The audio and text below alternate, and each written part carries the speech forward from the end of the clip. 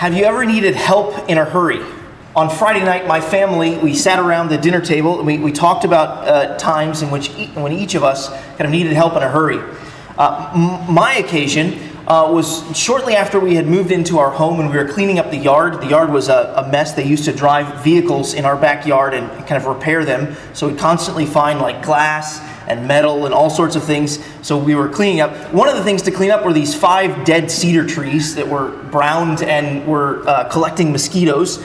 And so we were taking them down. So I cut the first 4 down and they all fell right where I wanted them to fall. And then there was the 5th one, the biggest one, of course. So I did my notch on the front side and then I came in for the back cut. And then the tree sat down on the saw and stopped. The saw stopped, which is a bad thing because that means the tree's going the wrong way. It's going to go over the fence and onto the cars in the neighbor's space behind us. So I yelled for Lisa to come and help. We didn't have any rope, of course. So we took the garden hose, we lassoed that tree, and we began to pull together. And finally it fell in the right direction, going the right way, right where I wanted it to begin with. But I needed help in a hurry. And when you need help in a hurry, you've got to call out. Well, this morning, we're looking together at a psalm when David, he needs help in a hurry. Did you know that you can tell God to hurry up? You can tell God to hurry up and give you help, to deliver you. That's what David does in Psalm 70, in the psalm that we're looking at today in God's Word. Go ahead and turn in your Bibles to Psalm 70. It's on page 484 of the Bibles provided. And while you're turning there, let's just remember the nature of Psalms, where they are in God's Scriptures, and how we're to use them. When you arrive at Psalm 70, you may see that it's located near the end of the second book of the Psalms. If you were to kind of flip toward the right just a little bit in your Bible, you'd probably see in probably some large block headings, Book 3, which gives you a hint that Psalm 70 is toward the end of Book 2. So the Psalms, they're arranged in these 5 books. These are poems, they're songs, they're prayers and meditations. They were connected in one way or another to each other, and they're compiled to communicate a single message, really, that Yahweh is the sovereign God who deserves the praise of His people. And they're connected to the whole story of the Bible. They weren't just composed and compiled to communicate one message, but they were also composed and compiled to call God's people to pray about and praise God for His work in the world. You'll notice when you get there, you'll see an inscription just below the title, probably Psalm 70. Here's the inscription: to the choir master of David for the memorial offering. Now it's written to or for the choir master, which means that it was meant to be sung by the ancient people of God. It was written by King David, you see there, the second king of Israel, the one who received the covenant promise of God that one of his sons would be the Messianic king, the Messiah who would reign forever and ever. Now, Psalm 70, of course, it follows on the heels of Psalm 69, which was a psalm where David admitted failure, David admitted sin, and at the same time in that psalm, Psalm 69, David also laments the fact that his enemies, that they are compounding David's suffering and sorrow. So, how is Psalm 70 connected to that psalm that went before it? Well, Psalm 70 is really a continuation in many ways of Psalm 69, in that David, he asks God to hurry up and draw near, to hurry up and deliver him, to do so quickly. David also asks God for God to do something about those who are increasing his sorrow and seeking his life. That's not all that David prays for. He prays that God's people would rejoice and be glad in God, even in the midst of this trouble. When God's king is under such attack, it's not hard to see how the joy of God's people might falter as they face strong headwinds. So in this description, or in this ascription, David also tells us that this psalm was written for the memorial offering. The memorial offering was part of the grain offering that we find in the book of Leviticus. Perhaps what David is trying to communicate through this mention of the memorial offering is that as David remembers Yahweh in prayer, that maybe Yahweh would remember him as well. And as we'll find in this psalm as a whole, David doesn't merely want Yahweh to remember him, to acknowledge him, to think about him. But so often that word remember in the Old Testament scriptures means to act and to do something. And we'll see that that's what David wants. He wants Yahweh to run to him, to deliver him, to help him, and to rescue him. Follow along there as I read Psalm 70 now as a whole. To the choir master of David for the memorial offering. Make haste, O God, to deliver me. O Lord, make haste to help me. Let them be put to shame and confusion who seek my life. Let them be turned back and brought to dishonor who delight in my hurt. Let them turn back because of their shame who say, Aha, aha.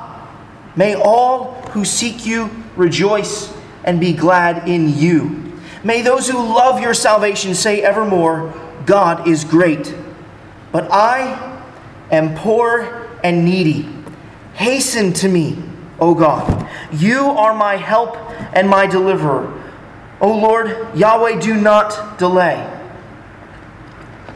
This psalm, you probably see it there, verses 1 and 5. This psalm is bookended by David's personal request for Yahweh. That's what's underneath those capital letters L-O-R-D, Yahweh, for Yahweh to make haste and deliver him.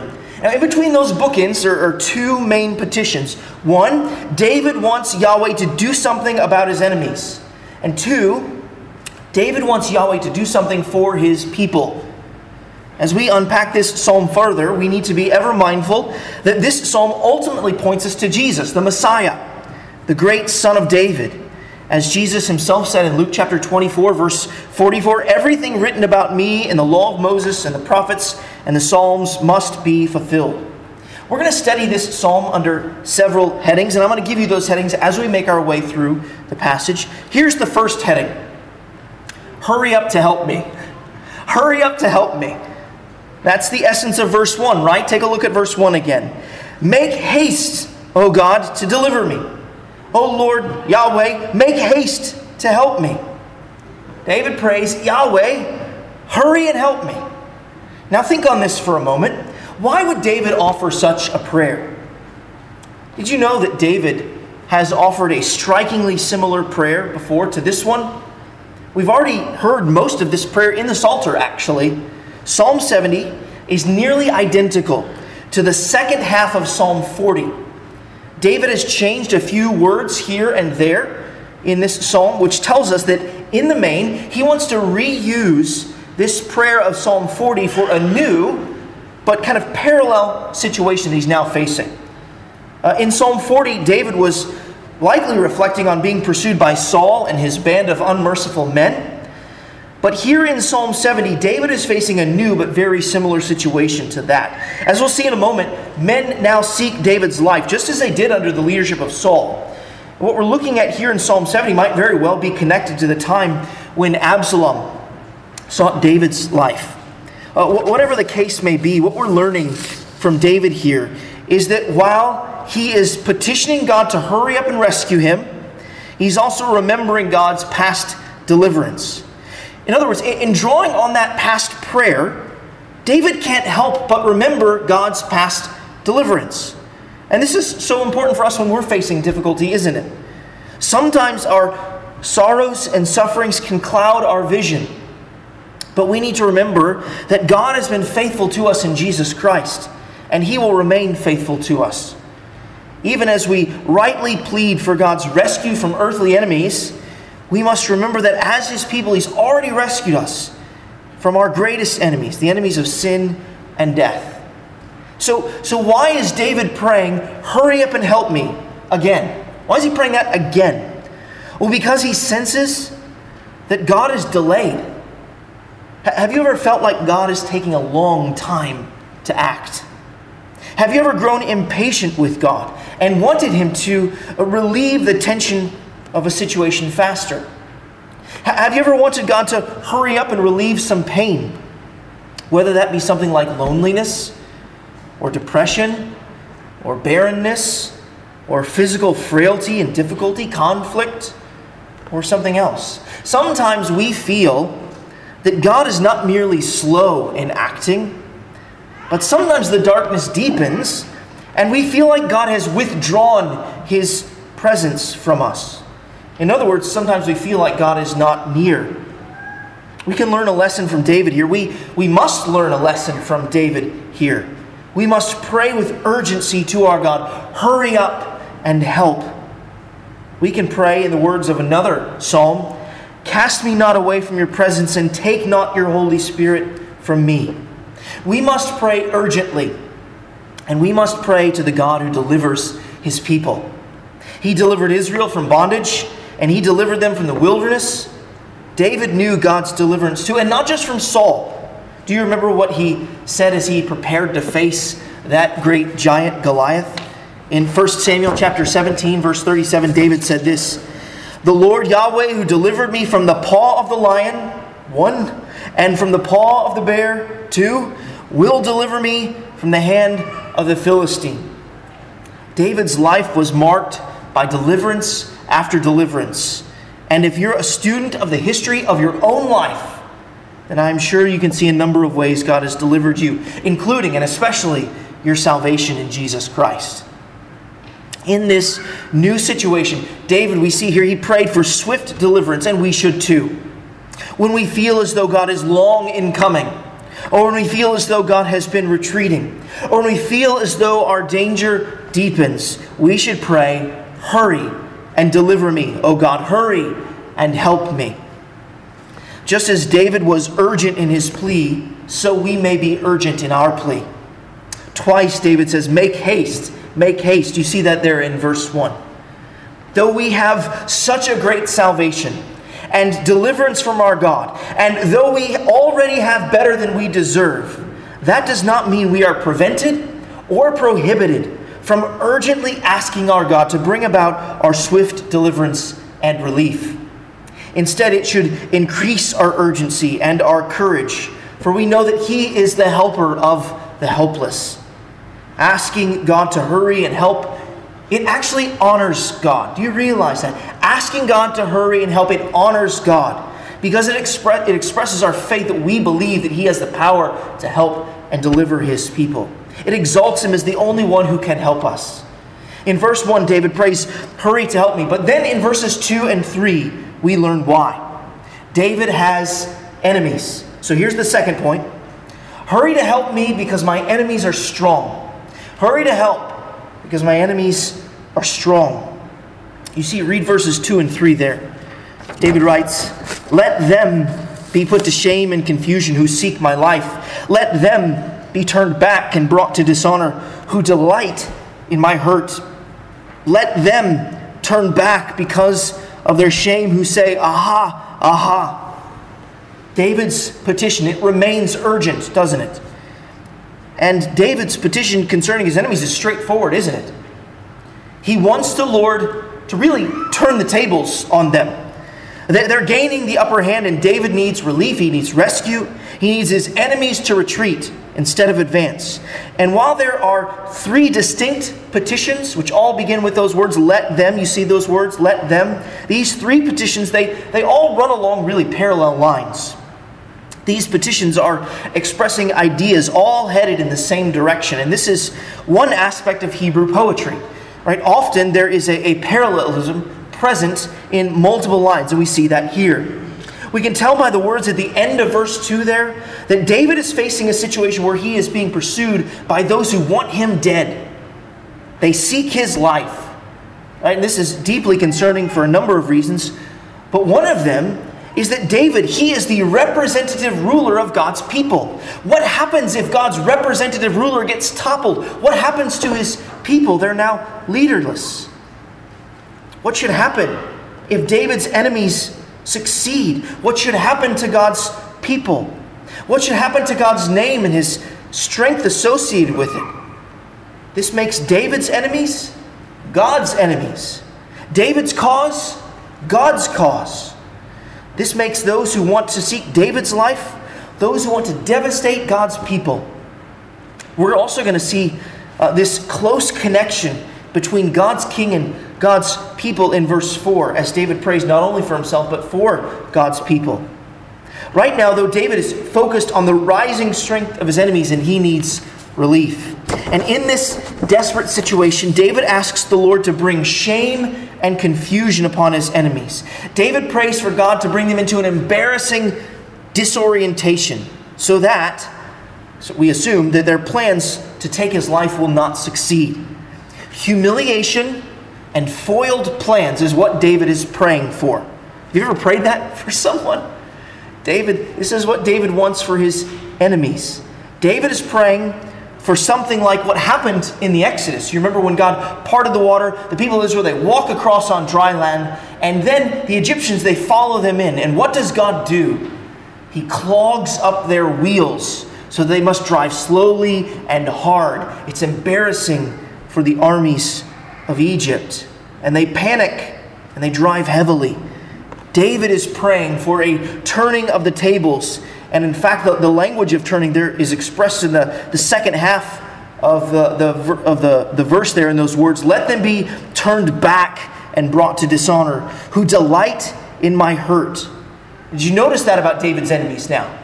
David's enemies, they not only seek to take his life, but they are emotionally invested in his suffering.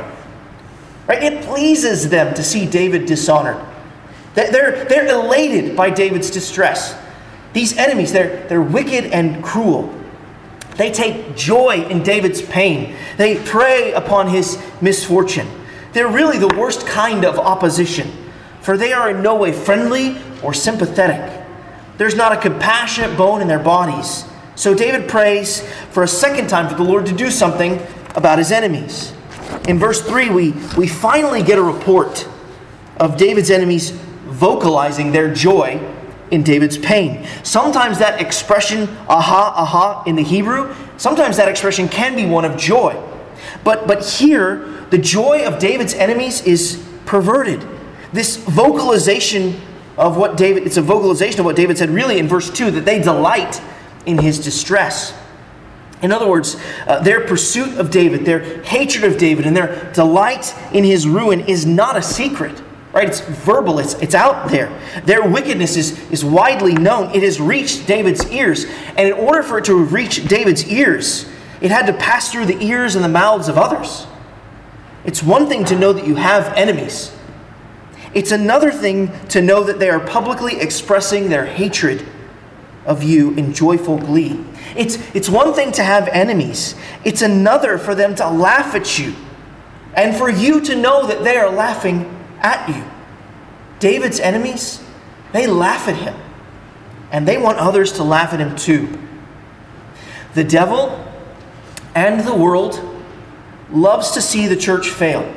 They shout it from the rooftops. They invite others to join in celebrating any misfortune that befalls the people of God. And God's people, they do experience public scorn. It's laced in the language of sexual freedom and repressive ethics. It's found in the label of intolerant or narrow-minded.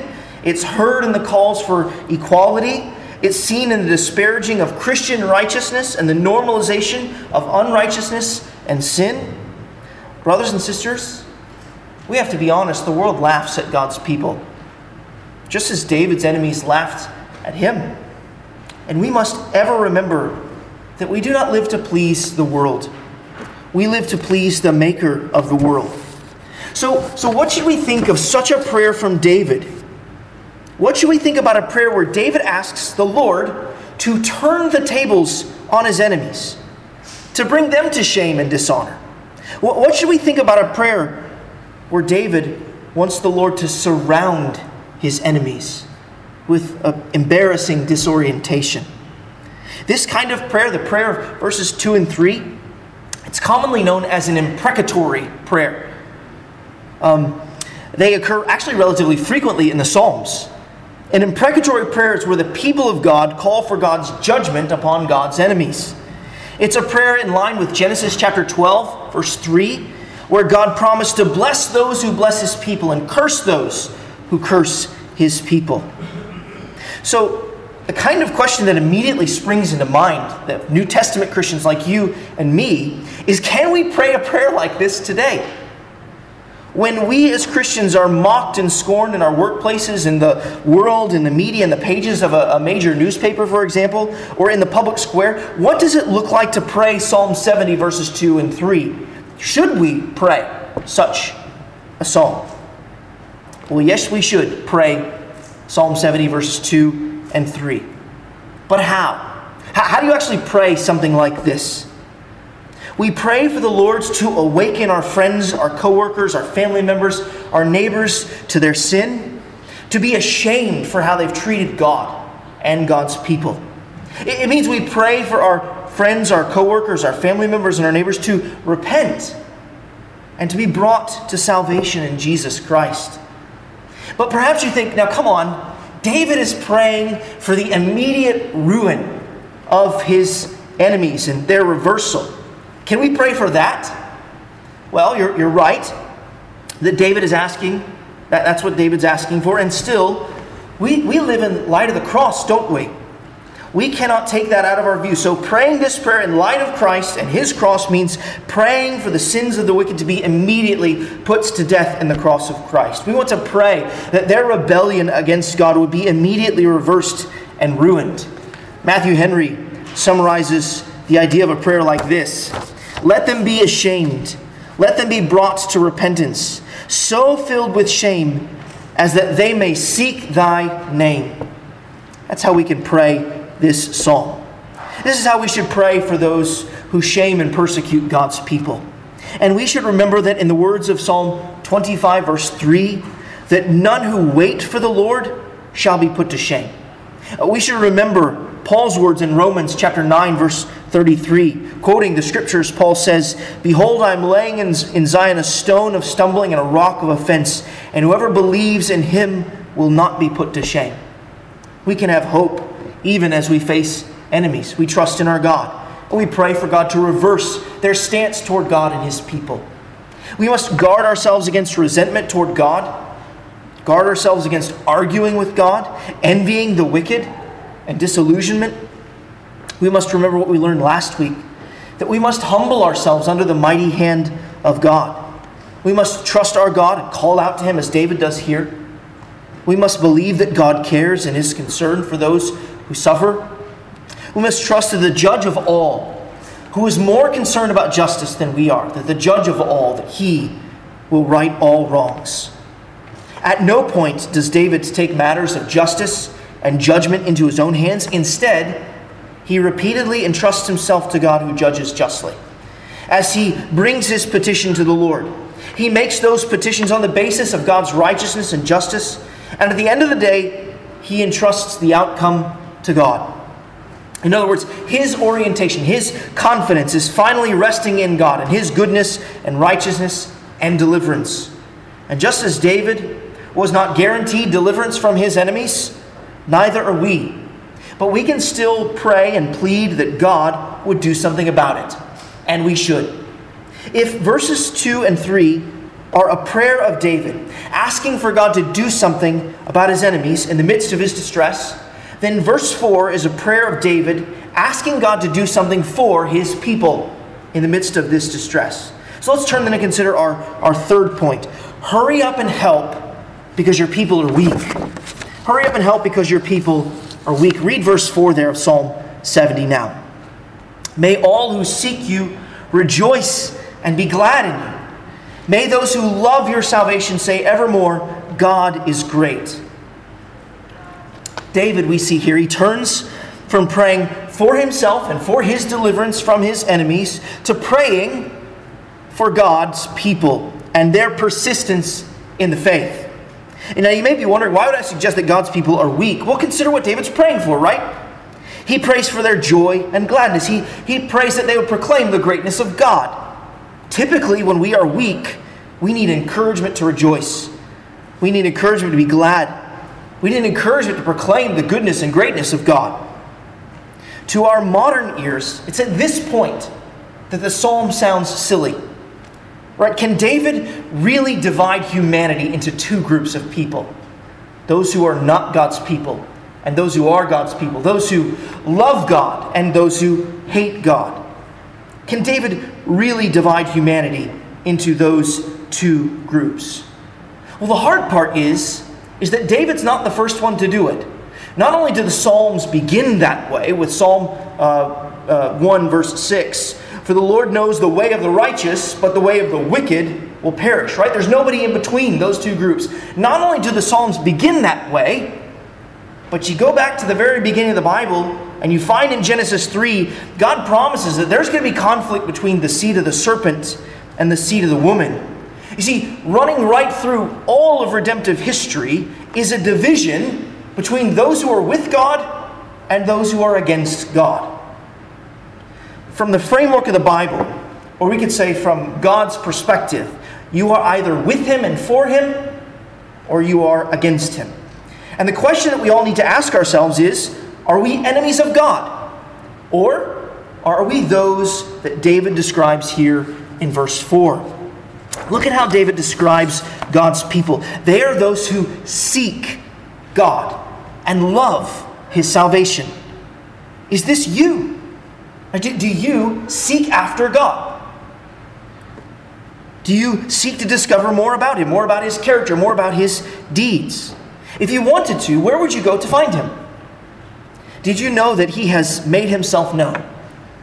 He has certainly made His existence known in the created order.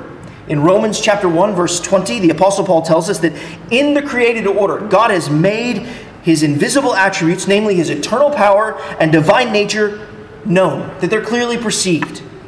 God has disclosed His existence into the created world, but He has also disclosed His existence, His character, His attributes in His Word, the Bible. The Bible is God's gracious self-disclosure of Himself. The Bible is where we learn that the Lord Yahweh is a God merciful and gracious, that He's slow to anger and abounding in steadfast love and faithfulness. A sign that you are one of God's people is that you seek after God, to know Him, to love Him, to serve Him. Do you seek Him? Do you dig into His Scriptures to know Him, to know who He is and what He's done for us in the Lord Jesus Christ? Now notice another complementary description of one who belongs to God there in verse 4. God's people rejoice and are glad in God. You see that there? In verse 4, David prays, "May all who seek you rejoice and be glad in you." Right? The joy and the happiness of God's people is not in money, but in the Maker. The joy and the happiness of God's people is not in material things, but in the one who made the material world. The joy and happiness of God's people is not in people, but in the one who made people in His image. Do you rejoice in God? Are you glad in God? Gladness in God is a real challenge these days, isn't it? Because there's so much around us that begs and calls for our attention and affection. So much around us that offers itself as a substitute for satisfaction. Ease and comfort are all idols which the devil and the world offer to our flesh, and that sadly, still often our flesh wants. Right? Wealth is offered to us by the world as a form of security too. Prominence and power, especially in this region, are held in sway, and they're attractive to us. At the end of the day, though, God's people, we see here, they're glad in Him. God's people are humble and grateful that they have been graciously given the gift of eternal life in Jesus. Everything else is just bonus. And notice carefully, David is not praying, he's not praying that God's people will rejoice in His deliverance or His restoration. David's not praying that God's people will rejoice in God turning the tables on David's enemies and their enemies. David's not praying that God's people would rejoice in His enemies and their enemies being shamed. David's not praying that God's people would rejoice in that distress or that trial, that tribulation being gone. No, he is praying for their joy and gladness in Yahweh. If our joy is connected to any of those other things, our joy will rise and fall with those circumstances as they inevitably change. we need what David prayed for, that our joy would be in God, firmly fixed in Him. That's how joy can be defiant, isn't it? With the changing circumstances all around us, we know the truth of God and who He is and what He's promised His people, and that He never changes, and therefore our hope never changes. That's how joy can be defiant in a world of changing scenes. This is what David prays for God's people. This is what we need to pray for one another. I believe it was Spurgeon who once pointed out that to rejoice in God is to joy in God and to rejoy in Him again. So we take joy in God and we take joy in Him over and over again. Let's pray this for one another. So say you wanted to pray through page 10 of the directory because it was the 10th day of the month, and you wanted to pray for the brothers and sisters in Christ. What would you pray? Perhaps you could pray this. What if you came across a brother or sister you didn't know? I don't know how to pray for them. What if you prayed this verse? You could pray, Heavenly Father, may Aaron seek you today. Right? Heavenly Father, help James to rejoice in you today.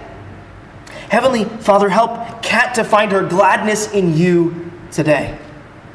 Imagine if another brother or sister in Christ prayed that for you. Wouldn't that be a good prayer for you? You need that prayer, don't you? We need that prayer. Your brother and sister need it too. So pray it for them. Take a close look at the second half of verse 4 again. David prays, may those who love your salvation say evermore, God is great. This is another description of God's people. God's people are those who love God's salvation. We love God's salvation because Jesus obtained what we could not. We love God's salvation because though we have been exposed as those who have sinned and rebelled against God and are worthy of eternal damnation, we have been gloriously and graciously pardoned by the blood of Jesus Christ. God's salvation tells us with blunt and brutal honesty that we were enemies of God, that we have all sinned and fallen short of the glory of God. And yet in Jesus Christ, God pursued us and loved us and subdued us. He has done that by sending His Son and by sending His Spirit. God, He sent His Son to live the life of perfect obedience, the life that we've not lived. God sent His Son to die in our place as our substitute, to bear the punishment that our sin deserves. He was paid the wages of our sin in His death. God sent His Son to be raised from the grave in victory over sin and death. And then God sent His Spirit to attend the preaching of this message concerning His Son. God sent His Spirit into our hearts to convict us of our sin and to comfort us in the truth. In that turning from our sin and trusting in His Son, in Jesus, we might be saved, adopted into His family, and welcomed into His final and glorious kingdom. Those who love God's salvation joyfully proclaim this good news. And they joyfully proclaim this good news and proclaim that God is great. He's great because He's gracious. He's great because He's provided such a great salvation to meet our need. And consider this proclamation of God's greatness by Thomas Watson.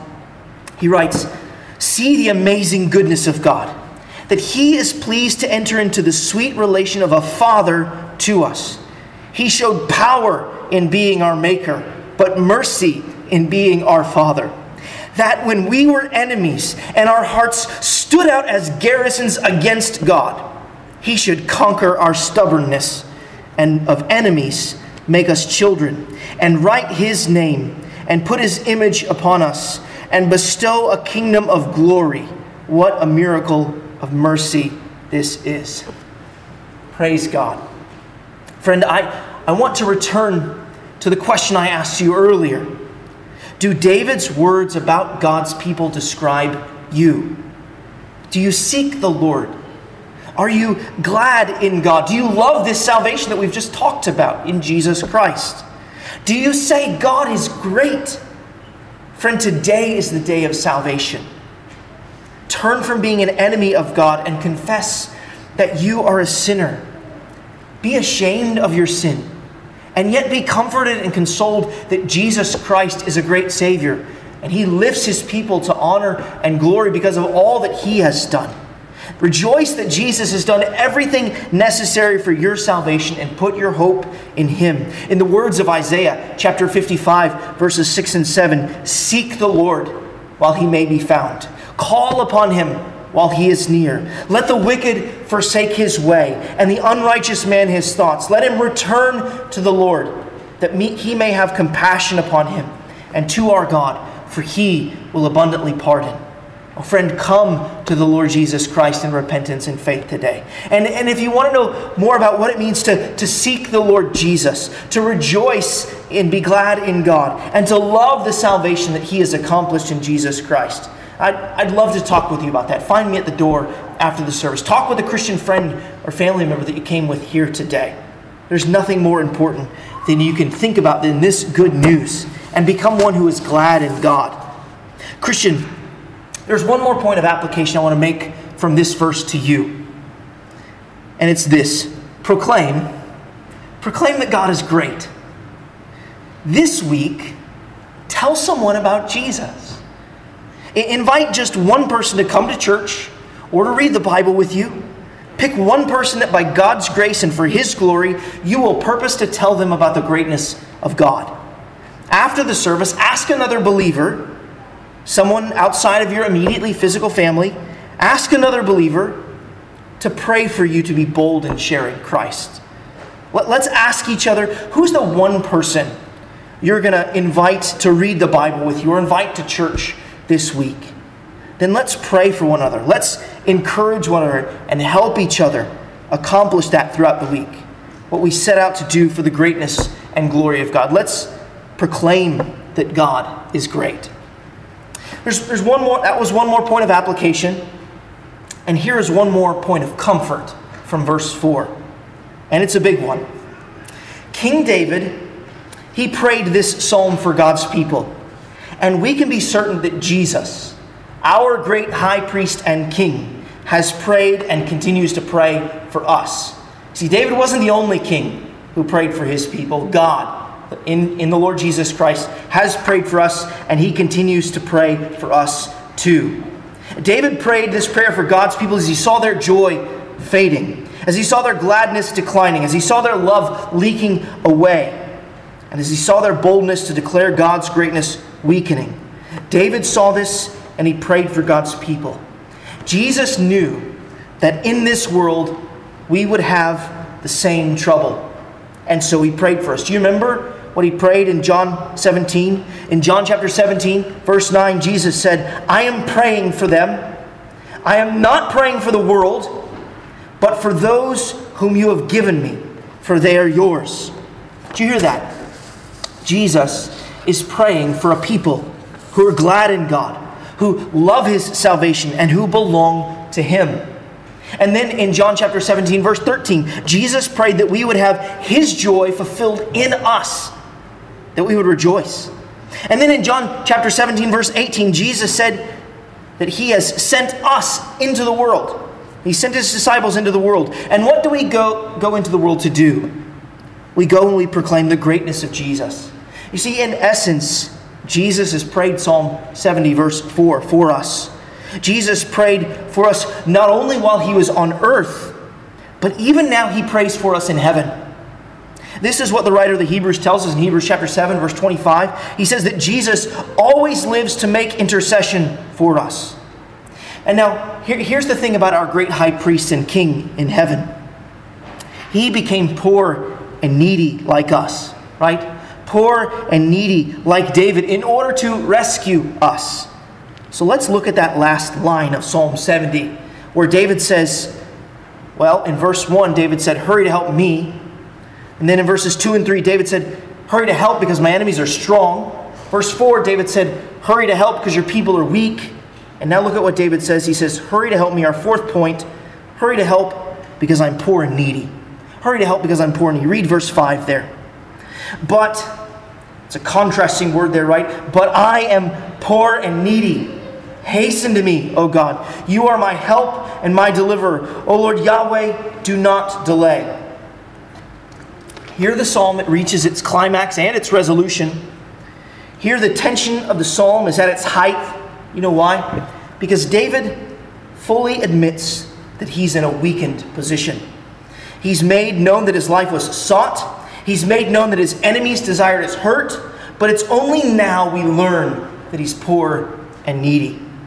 It's one thing to take on enemies and lead God's people from a position of strength, but it's another to take on enemies and leads God's people from a position of weakness. David says, I'm weakening, so I need you to hurry.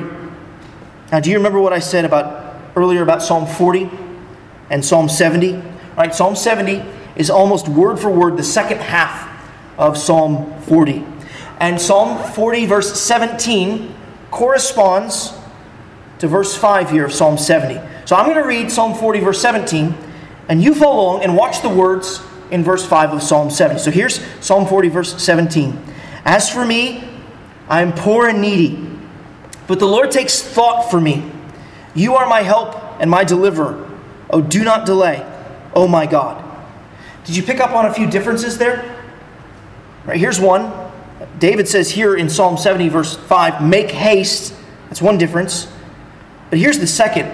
In Psalm 40 verse 17, David had comforted himself with the truth that the Lord takes thought for him.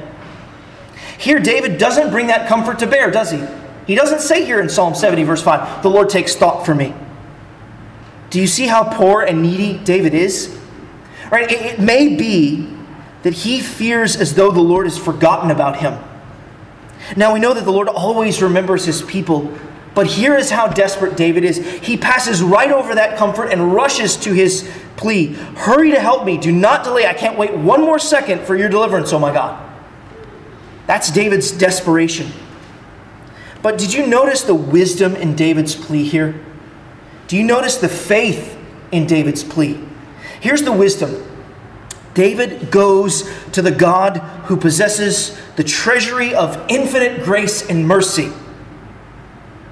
Right, God makes rich in Jesus Christ those who are poor in spirit.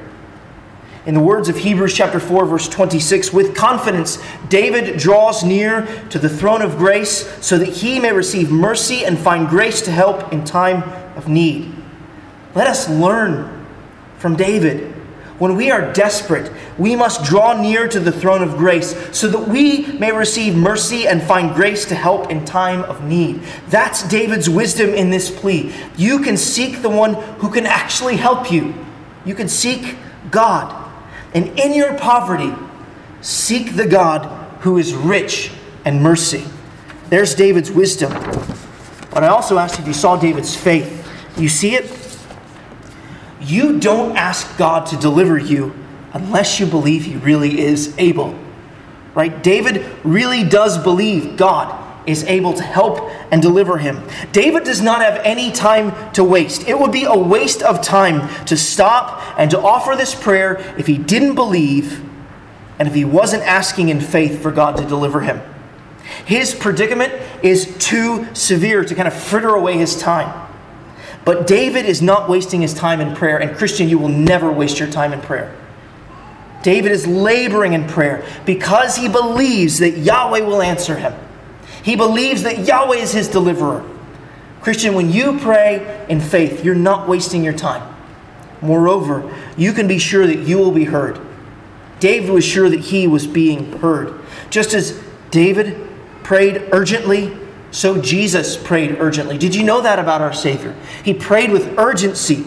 So this is what the writer to the Hebrews says in Hebrews chapter 5, verse 7. In the days of his flesh, Jesus offered up prayers and supplications with loud cries and tears to him who was able to save him from death. And he was heard because of his reverence.